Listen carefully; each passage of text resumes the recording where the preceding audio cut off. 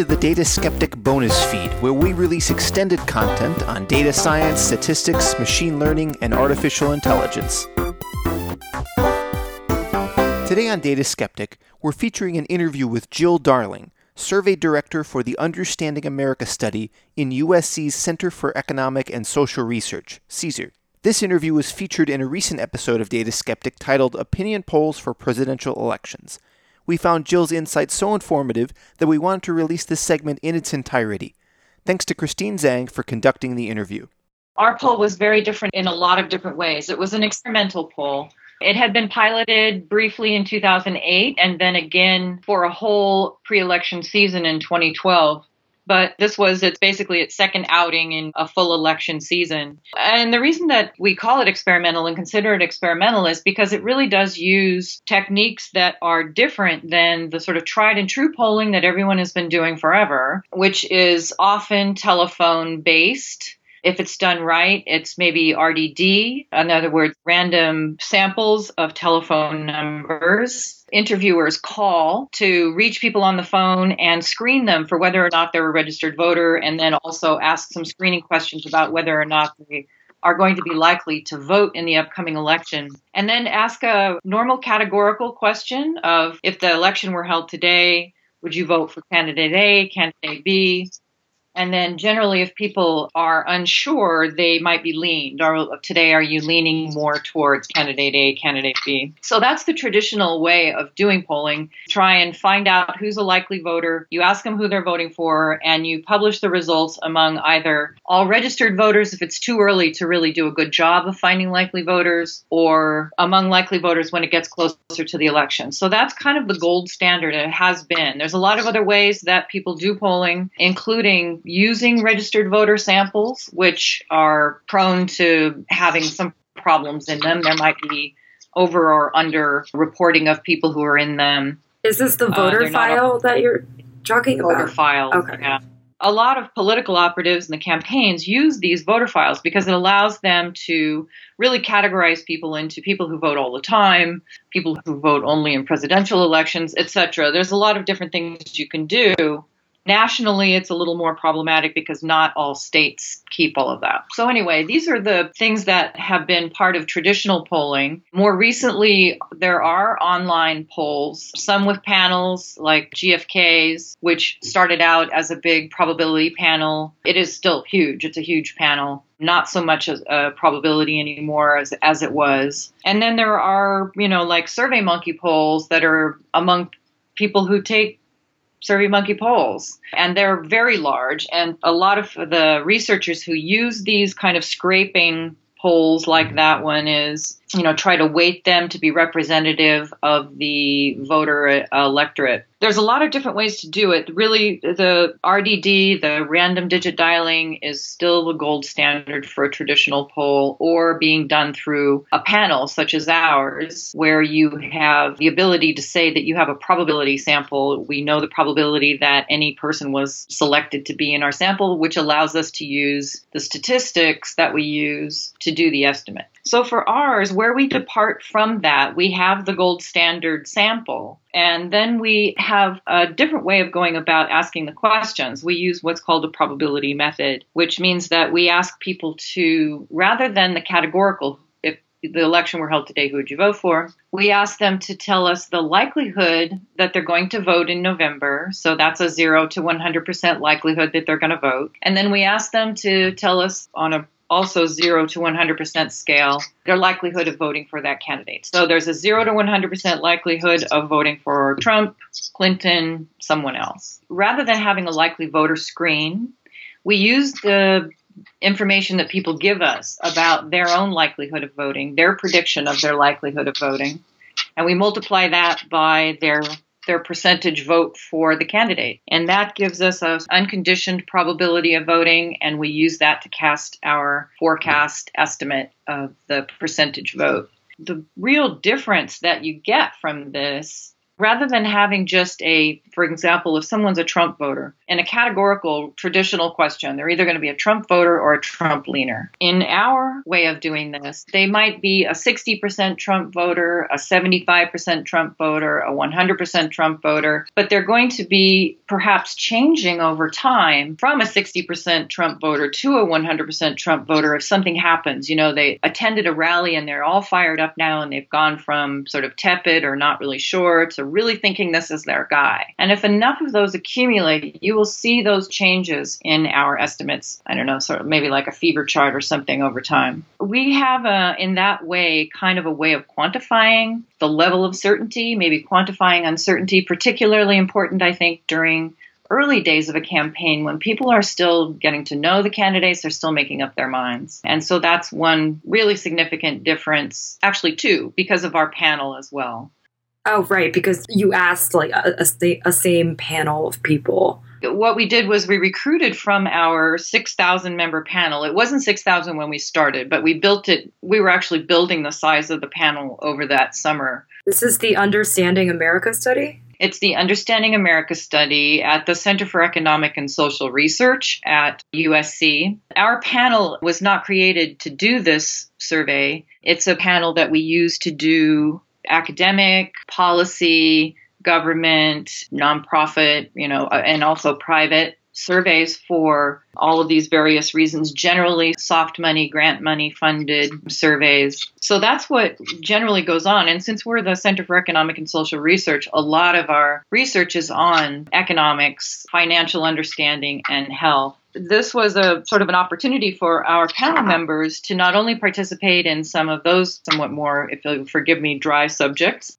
yeah, to volunteer, the ones who are citizens, to volunteer to be in our election panel. So we recruited as many of those folks as we could. We got more than 4,000 people who said they would participate every week. That group of people were assigned randomly to a day of the week. So they knew they were going to participate, for example, on Tuesday every week of the run up to the election from July through November. We would send them the invitation and they would log in any time of day or night at their convenience. They knew it was going to happen every week. So, we had really good participation.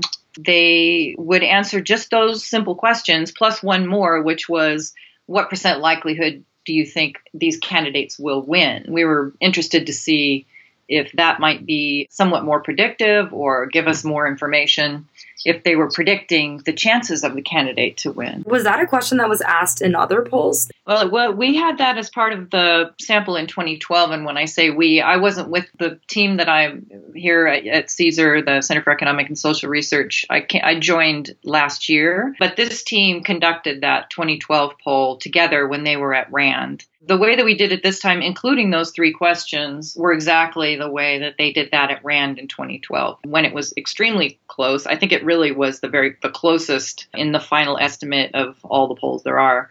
The sort of published accounts of it, 538.com had, I think the last one they took was 3 days out or something. But when you look at the very last one, they were very close. So we had a lot of confidence in, this method. It had performed very well under pressure. It was criticized at the time for being Obama-centric, to being too Obama. But it turned out that Obama did win and they were vindicated at the time. This time, for the 2016 election, we did the same process. We asked the people to participate every day, and then we posted on our chart the previous 7 days. So if you think about how we distributed our sample over the 7 days of the week, if you look back any 7 days over the previous 7 days, you're going to have, a rolling sample, basically. What that means is that we have a very slow unfolding of information over time. So if there's a fixed event, for example, one of the conventions, Democratic National Convention or Republicans, or if there's something that happens that's newsworthy that may change people's feelings about it, you're going to see that reflected in our numbers slowly because obviously looking back 7 days, right? The first day after the event, you have 6 days before the event.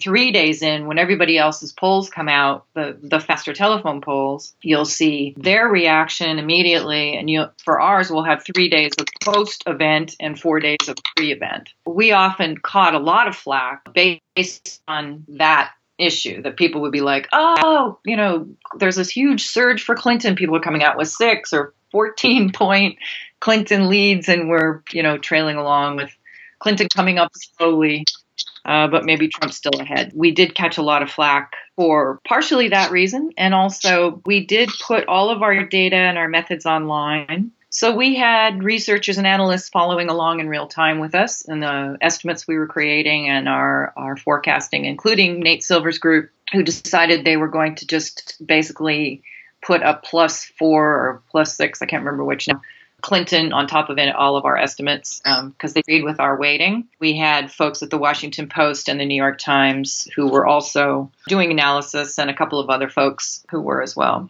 Were you in contact with them when they were doing this at all? The reporters would contact us when they were about to run a story, just sort of get our feedback or, check to make sure that what they were saying was something that we would agree with. We did hear from them from time to time. And we, of course, followed what they were doing in the news because we just had a lot of input from a lot of people and people sending us, whatever was happening. And once we really became cognizant of what really was happening on Twitter, we followed it there. So, we were aware. We weren't in touch.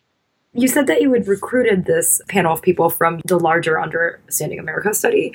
Did you offer them any incentives to participate? Yes. And what was that like? We pay them, basically for their time in doing the surveys. They're giving us a lot of information and we pay them not a large amount.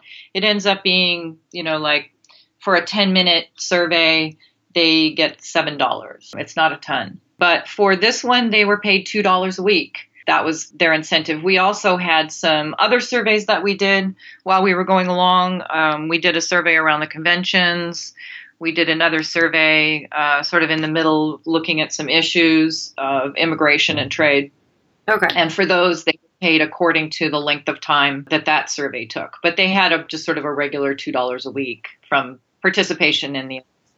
One main argument that I've read about your poll was that it weighted for how people said they voted in 2012. Yeah. I remember the main thing being that there was a thought that people would lie about the way that they had voted or would remember themselves as having or say that they had voted for the winning candidate. Here's the thing. It's either that they're lying or they don't remember, so that would be measurement error. Or when we go back to sample people who don't participate in elections may be less likely to participate in election surveys. So there's two schools of thought, and they require two entirely different approaches. If it's a sampling problem, in other words, we don't have those people in our sample, that means there's a coverage error. And what you do with coverage errors like that is you apply weights that compensate for that. So we make sure that we weight all of our samples to account for any biases for education, age, all of the typical things that everyone does in surveys.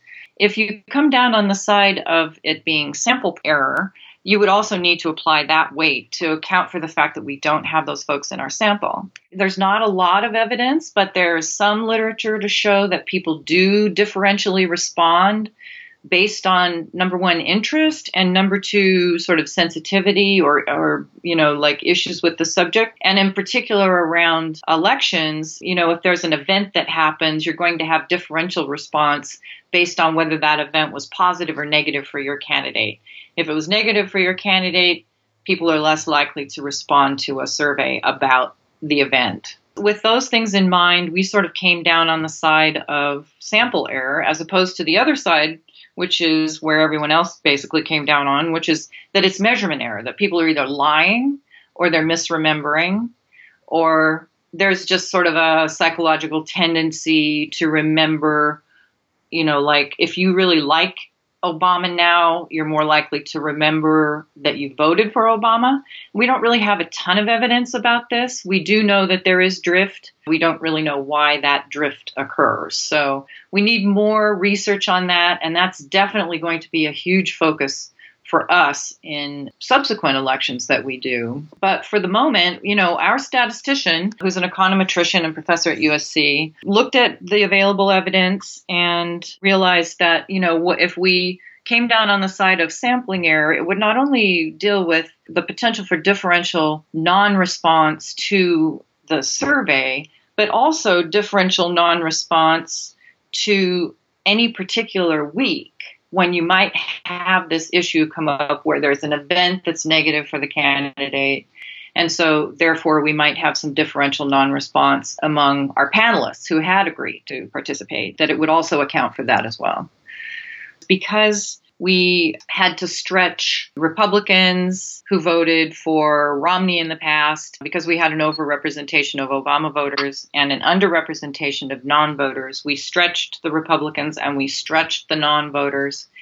And those two things combined, because more 2012 non-voters tended towards Trump, they stretched the Trump numbers. And if you didn't do that, you got numbers that look a lot like the numbers that everybody else was getting at the time, which all had Clinton ahead the entire time. So in the end, we really wondered, because we had this overstatement of the popular vote for Trump, was that really the problem? And we are finishing up our analysis of this now. But what we really have found is that, no, that was not the problem. The problem was that we had an overstatement of urban voters. We had a bias towards urban voters that we were not aware of. I mean, not urban, I'm sorry, rural. That ended up really being it. And what we're looking at now is a variety of models that we're applying. And it really looks like what we're going to be doing is adjusting based on zip code population, which should take care of the issue for us. It's not a typical weighting variable. There hadn't been anything previously to tip us off to this bias in our election samples. So, it's really sort of interesting that we had that rural overstatement. We're looking into where it came from, what its sources are. The bottom line is, once you make that adjustment, you end up with a 1-point Clinton lead or a 2-point Clinton lead, depending on which model you use. One model adjusts based on census designation of whether or not it's urban or rural, and the other one is just based on population and zip code. What we're going to do is, once, our statistician is satisfied with the models, we'll need to run that against, we have the 2012 data that we can look at. Hopefully we can run a comparable model that we have for our casting estimate against that data and make sure that it's still working. We now have 2 big election samples to work with. So that's what our statistician is working on. He'll publish that data later this year. Great. And this is Ari. Yeah, Ari Kaptein, he's the executive director of the Center for Economic and Social Research. And our statistician is econometrician Eric Meyer. And he's the one who makes the statistical methodological decisions. And you're the one that carries it out as the survey director for Understanding America. Right. So we have, Ari is also an economist and an excellent analyst and statistician on his own right. And we have another statistician who works with us. Our executive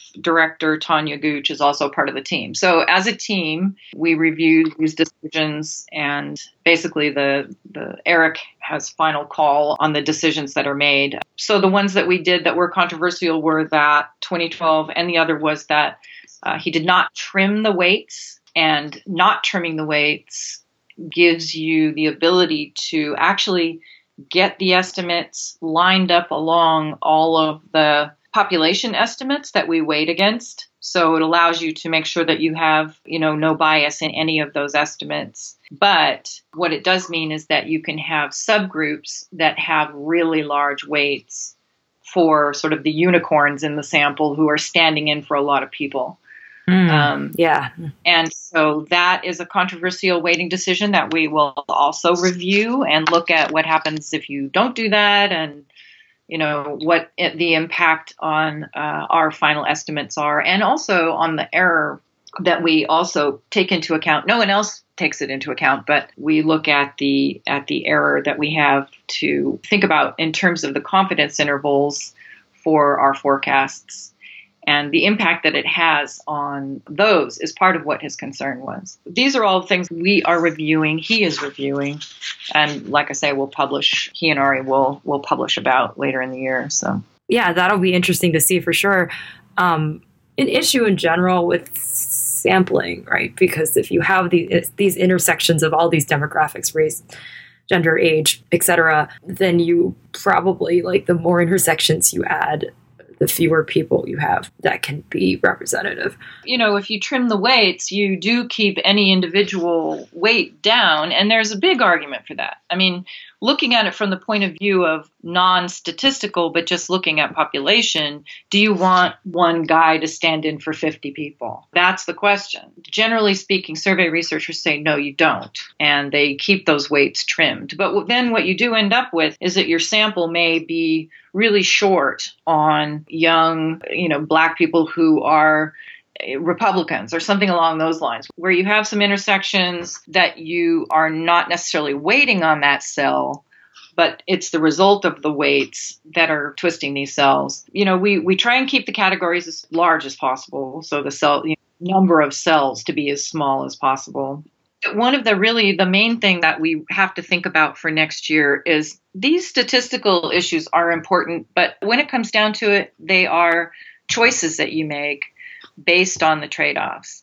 But I think that where we really fell down was in not really thinking through how to communicate the results that we were getting. If you make a decision, for example, to not trim your weight, so you may have these very large weights in subgroups, then maybe what the trade-off for that is that you don't publish subgroup numbers. That's something that we're going to have to think about. If what we're aiming at is only really getting our overall estimate right, then putting out subgroup numbers may be problematic. Right? Yeah, because the subgroup is made up of, say, like one 19-year-old Illinois man who votes for Trump, according to Nate Cohn anyway. Which I have to say, that was a moment he seized. I can't blame him for seizing the moment. It was really distressing for us that he identified that person as much as he did. We have a data use agreement that precludes anybody using our data to identify someone. My biggest concern was that might happen or that he might recognize himself. We really were very concerned about that. We talked to our IRB, our research review board, to think through the ethical implications and think about, if we needed to do anything. But, there hadn't really been any technical infringements. It was just unfortunate that he chose to do that, even though we asked him not to. Not to what? Not to identify the panelists as a... Not to give so many identifiers. He didn't need to say as many identifiers as he did at once. We also objected to his misrepresentation of the impact of that, because the whole point of those weights is to make sure that our overall estimates were being fairly cast, unbiased cast. And they were not moving the aggregates that people were doing, like Nate Silver's aggregates or whatever, the polling aggregates. It was not moving those. Oh, I see. Well, if I'm understanding this correctly, because polling and forecasting is complicated, so I may be wrong, but you have polls, individual polls, and then you have polling averages. Right. Right, which is, to be fair to Nate Cohn, what he was talking about, I think. Yes. And then you have forecast models based on those polling averages.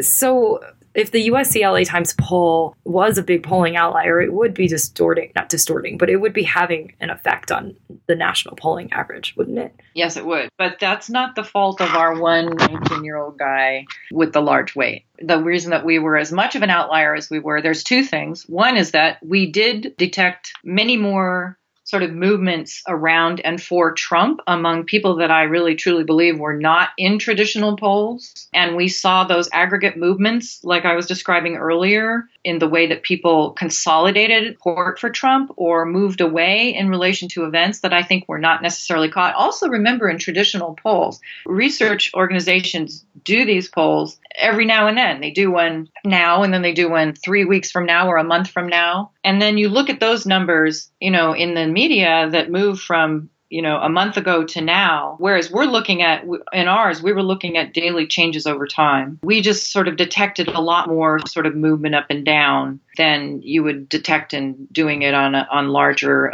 interval increments. So, there was a lot of comparisons of apples and oranges, I think, there.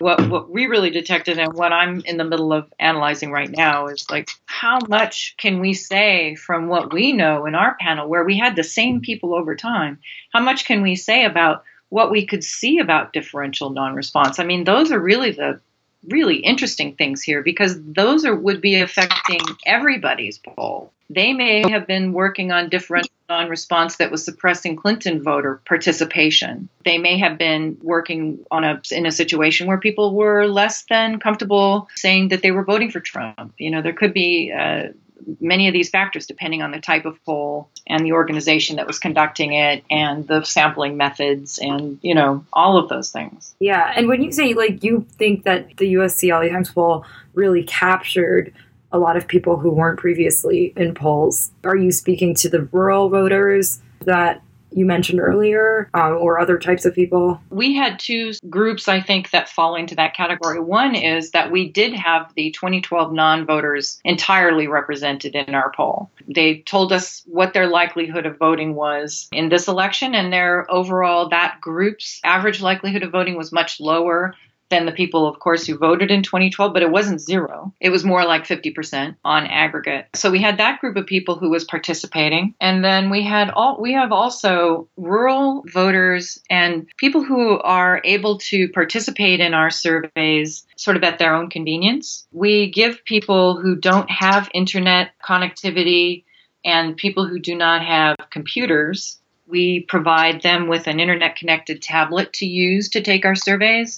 They can also use them for their own purposes, but the trade-off is that they agree to go ahead and take our surveys. So that way we make sure that we have coverage of groups of people who are hard to reach and also never going to show up in anybody else's internet poll. And that group really are lower socioeconomic status. They're more rural. They were voters that are more likely to be disabled or continue to be unemployed after the downturn and that kind of thing. So these are folks who are some of the categories that you see in those swing voters from Obama to Trump who are looking for somebody to help. And so all of that analysis, we're in the middle of finishing up right now, and we'll be presenting that information and publishing it as we go along this year as well.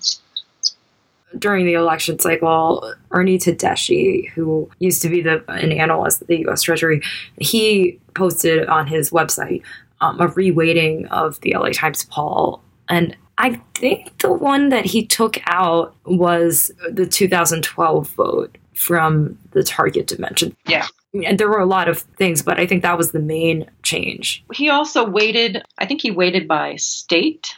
Our statistician took, what he did and replicated it for us to make sure that we saw what it was and that we believed it too. So he did both Ernie Tedeschi's and he did Nate Cohn's weighting. He took both of their approaches and, reweighted our data to take a look at it, to see if he could replicate it in the same way. So we saw what they were doing and we're looking at the impacts of these. And what's really interesting about a lot of this is, each one of these analysts has a model based on their favorite way of doing this and their own sense of what the most accurate way of going about creating these models for estimation are. And in each case, you get a different result. Their results by taking out the 2012 voting were much more Clinton. What we saw is that when we were taking that out and also adjusting for urbanicity, you end up with a big overstatement for Clinton that just doesn't compute. We saw what they were doing. We were following along. But do you still believe that rural overstatement was the main issue rather than the... That's what we're seeing. Yes, that's what we're seeing in our post-election analysis of this data, that when you adjust for the rurality overstatement, leaving the 2012 vote intact as we have it, we have a 1 or 2 point Clinton win. Oh, I see. And that's better, quote unquote, better, I guess, than doing it either Ernie or Nate's way. I don't know, because if you did it Ernie or Nate's way and you adjusted our data for urbanicity, you end up with a large overstatement. So if you do not adjust for urbanicity and you just take the 2012 vote out, it looks good, but you still have that rural bias in the data. And that rural bias is going to bias other things as well. You can't have these, this bias just sitting there and say, oh, well, here superficially we've corrected for it by taking out the 2012 non-voters. I see. You still have that underlying issue there. Do people just generally not adjust for urban rural? Yeah, it's hard to do it. You need to get people's zip codes. You need to know the underlying sample and its zip codes. You don't have that in a telephone poll. In other words, there's a lot of information that's sort of missing to be able to do that in a telephone poll. But because we have a sample that we know pretty much everything about, we know the zip code of the home. We don't publish that data, but it's part of our underlying information because that's how we select. Our sample is by households in the United States. It's a random sample of households from zip codes across the United States. We know their zip code, and we can then use other data that is available by zip code and, by other means of identification, geocoding and other things to identify areas. So we have that information, and that's a lovely thing that a lot of people, it's sort of a luxury that a lot of pollsters don't have. So it's not easy to wait. You would have to do it sort of more in an overall categorical manner where you would look at it and ask everybody their zip code, figure out whether, what you had in terms of rural, urban, suburban, and then weight that on a national level in just those like 4 categories to make that adjustment. And I don't know which units do that and don't. There may be some that do. They may not find it necessary if you compare their telephone samples. It may be an artifact of our internet sample. That's really interesting. Yeah, it is. Do you know when it'll be out this year? I've got 2 presentations at the upcoming American Association for Public Opinion Research conference. Ari and I are going to be presenting at the European Survey Research Association. So we're going to be presenting basically preliminary results from this analysis that don't have to wait for formal publication for people to be able to cite it, but that we can communicate to our fellow survey researchers for their own, thinking and that they can come in and work with us and collaborate and think about how to move forward. Because that was really one of our main aims here, is to think about whether or not this method that we're using and the methods that we're using, which include all of these pieces that we've been talking about, if they are a useful contribution to creating more accurate forecasts of elections, because I really don't think that the desire to forecast elections is ever going to go away. It's a human need. Thinking about how to more accurately model pre-election sentiment, and I think that getting away from the idea that every estimate at every point in time is the forecast for what's actually going to happen in November is one of the main things that if we can change that narrative, because, it just doesn't even make sense. You're looking at it, 2 months out. We have no idea, depending on, what happens between now and 2 months from now, how voter sentiment is going to change. And there are so many things that can affect it. So to say that, you can look at data 2 months out and give a forecast for what's going to happen in November. You can talk about where voters are at this given point in time. Focusing on that rather than these horse races, I sort of doubt there's any way to take the drama down a notch because that's what everybody relies on. The media relies on it to sell commercials and to sell subscriptions and newspapers and all of the things that the media requires to be able to exist. And so there really isn't any incentive to really look at this in a less dramatic way. But what we can do is we can think about how to maybe really try and do a better job of modeling how people are feeling and what they're doing, rather than the very simple kinds of things that we've been doing all along. Our center actually has been looking into the idea of really putting together a multidisciplinary way of looking at what democracy looks like in America now, how people, what people's attitudes are about democracy and elections and civic life, what it means to be in America now. And I think that a lot of those things used to be taken for granted as sort of the underlying structure for how elections are run and how they take place and how people react to them. And I think that a lot of that underlying structure was really called into question this year.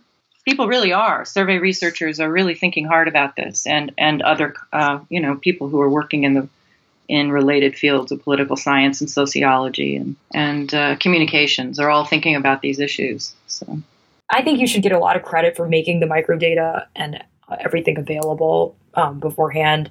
It's good that nothing happened as part of the Nate Cohn article, right? Like he didn't recognize himself. Nothing did happen about that. We were sort of ready and prepared to think about what we needed to do as a result of that, but nothing did happen. And I think that what we will do probably next time is to set up something, and I really don't know what it is, so I don't even want to speculate yet, but making the data available to other researchers is very valuable. It is uncomfortable. So the next time you would still do the same thing? Oh, sure. We may want to do it as some kind of under some kind of an agreement that makes it much clearer what is okay to do with the data and what is not. We do have everyone, of course, sign a data use agreement that says that they will not reveal people's identification. They will not try to re-identify people. In other words, we have a general standard data use agreement that you have when you're releasing data that is not identifiable. We'll think about strengthening that. We may think about perhaps partnering with some analysts where we would have maybe some representatives from a variety of other organizations, media, policy, who knows? I mean, we can think about, these are some ideas that we would be able to have this data out there and have it be released. But there's also, a concern about misuse of data in this sort of era of playing fast and loose with analysis and with facts. Our data was quite misrepresented by certain organizations, and we just assumed that, people who consume information from those organizations were doing so at their own risk. We had our own releases of data. We had our own media partners, and in general, the media treated the data carefully and fairly with, some minor exceptions, but there were some real misuses of it. So all of these things are things that we'll be thinking about with our communication. But on the other hand, there was misrepresentation about how there was a confusion, I would say, or conflation between the actual election outcome and which candidate was ahead in your poll. Yeah. Afterwards.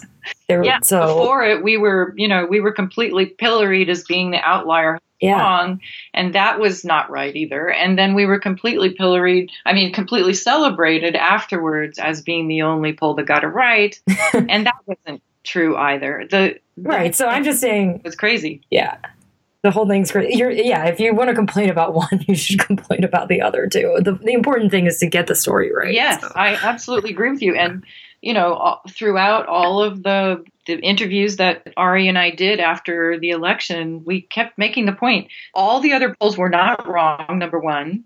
Number two, we did not get it right. We were measuring the popular vote, and we had Trump ahead. And while we feel that, a lot of the things that we measured were valid and strong, we did not nail the outcome, which, anybody who's trying to forecast an election, you have an actual outcome and you want to nail it. The election forecast, which is like the who would you vote for question, had really different results, almost the opposite as the predicted winner question, which was who do you believe will win? Yeah. Why was there such a big divergence? So the predicted winner, people said that they thought that Clinton would win, but then people said that they thought that they would vote for Trump. What's going on there, in your opinion? Well, remember, everyone, the whole narrative in the country was that Clinton was going to win. And the only real burning question was by how much? So if the entire narrative in the media, and everything else that's going on in the country is that Clinton's going to win, the voters have that also. They're affected by that as much as the pundits and the pollsters are, all affected by this ongoing narrative. We had people saying that there's no way that Trump could ever win. And then when Trump became the Republican candidate, there was a lot of, he can't win a general election. It's like there was just this ongoing narrative. So, of course, people absorb that. But consistently and beyond the area of uncertainty. Yeah. Right? Beyond the... Right. Yeah, because honestly, that's what you're told every day in every way. That's what we were all told every day. We really started thinking about this. We had some thoughts. There had been some previous research indicating that people's idea about who was going to win might be at least sort of a glance into something that might be more accurate. But I really do think that particularly because now the modern world of elections is so saturated with this information in a way that it didn't really used to be. You used to have periodic interest in poll-related information. now with tracking polls and forecasts that are going on and all of the things where there's information every day, and you have Twitter, and you have 24-hour news cycles, and you have polarized media who are playing these up to their bases, I think that measure may be less useful. But it's an interesting measure still. Well, in hindsight, would you present the graphics the same way that you? Well, no, I really think that we're going to want to think about how, like, what's a good way to really present the data that we're collecting? Is it the best way to have a 7-day look back rolling average? Is that the best way? Are we going to do subgroups? I mean, all of these things we can now really think through. I think that this was, once again, let's just see if it works this time. It worked in 2012. Let's see if it works this time. We really were a little naive about the level of attention it would receive. It didn't get that much attention in 2012.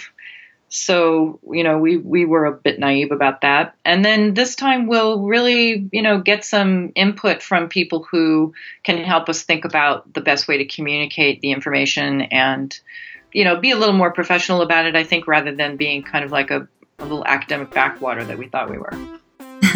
Okay. Well, thank you so much for talking to me.